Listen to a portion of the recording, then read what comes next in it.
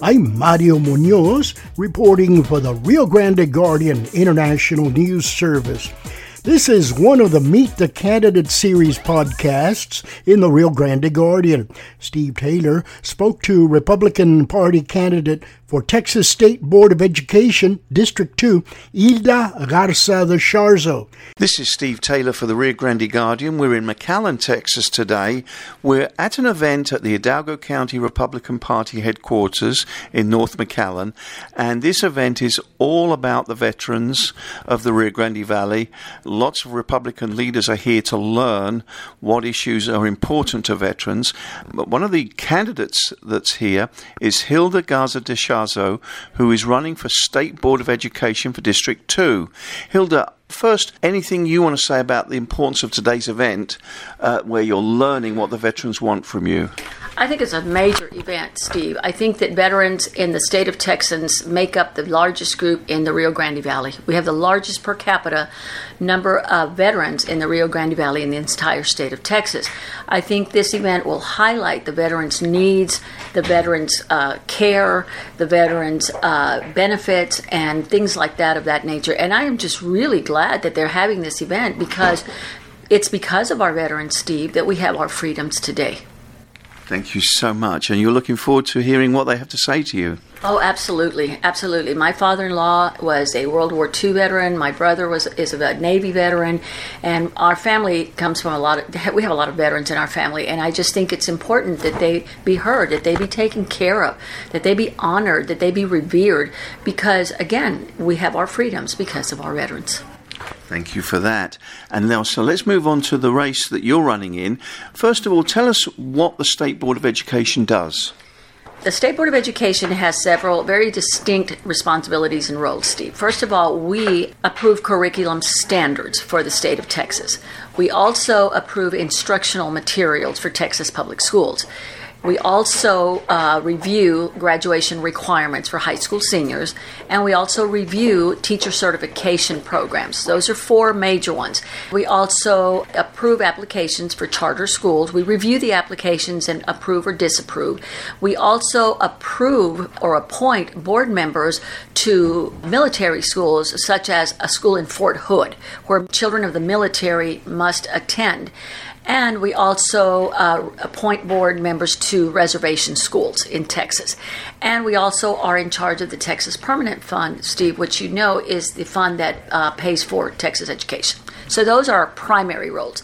But as a State Board of Education member, I feel like I would be an advocate to any educational issue that confronts any Texas schools, public school children, Texas public school teachers, and just in generally, because I have the experience, Steve. As you know, I am a 33-year veteran of Texas public schools as a teacher, as an academic coach, as an administrator, and I have the dedication, having served on the McAllen ISD Board of Trustees and my appointment to the Hidalgo County Head Start Programs Policy Council.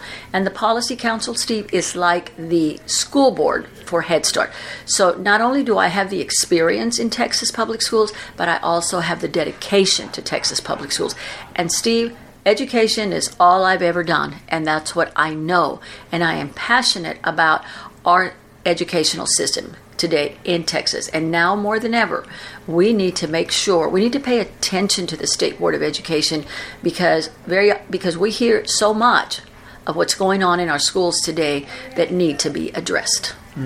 And at the moment, there's I thought of this question just based on what you said there. There's a lot of discussion right now about which books the schools should be putting in the libraries. What do you know about that argument? I think that parents need to be involved, Steve. You know, we're Texas public schools. As a high school English teacher, very often I chose materials, books to cover, especially in literature classes, as most Texas teachers do. And I trust the teacher's academic freedom and academic judgment.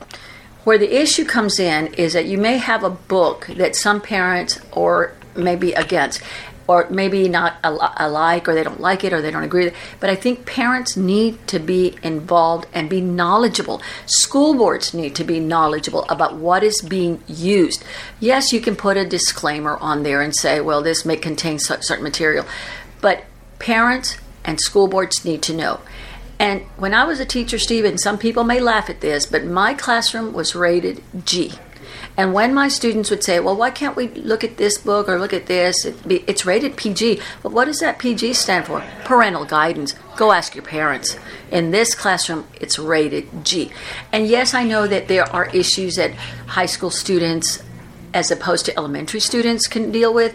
But I think the more we get parents involved, the more we educate school board members to know.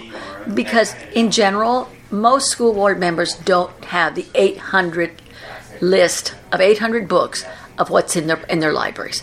But having said that, I respect teacher academic freedom, teacher academic judgment, and how those themes, those sensitive themes, are presented is very important. But that's at the local level, and local boards and parents need to be aware of that. You've explained very well, I think, the merits of your candidacy, the pitch you're making to the voters in this very big district. So that's what the voters are hearing from you. What are you hearing from them? What are the big issues the voters are telling you about? We get asked a lot of questions on the campaign trail, Steve. And I have a 14-county district, starting in Hidalgo County and ending in Matagorda County, which is northeast Texas. A coastal county, coastal district. There are 15 board members on the state of Texas, 15 state board of education members. But when we go to campaign events, here's what I hear. What do you think about critical race theory? What do you think about mask and vaccine mandates? How much control do you have over the local school boards? So my answer to that, critical race theory, in my opinion, is very much anti-American hatred. I believe, from what I've read the Wall Street Journal and a lot of other sources, critical race theory is based on whether you, in this country, whether you are the oppressed or the oppressor. And the role that you play is based on the color of your skin. And Steve, that's just not right.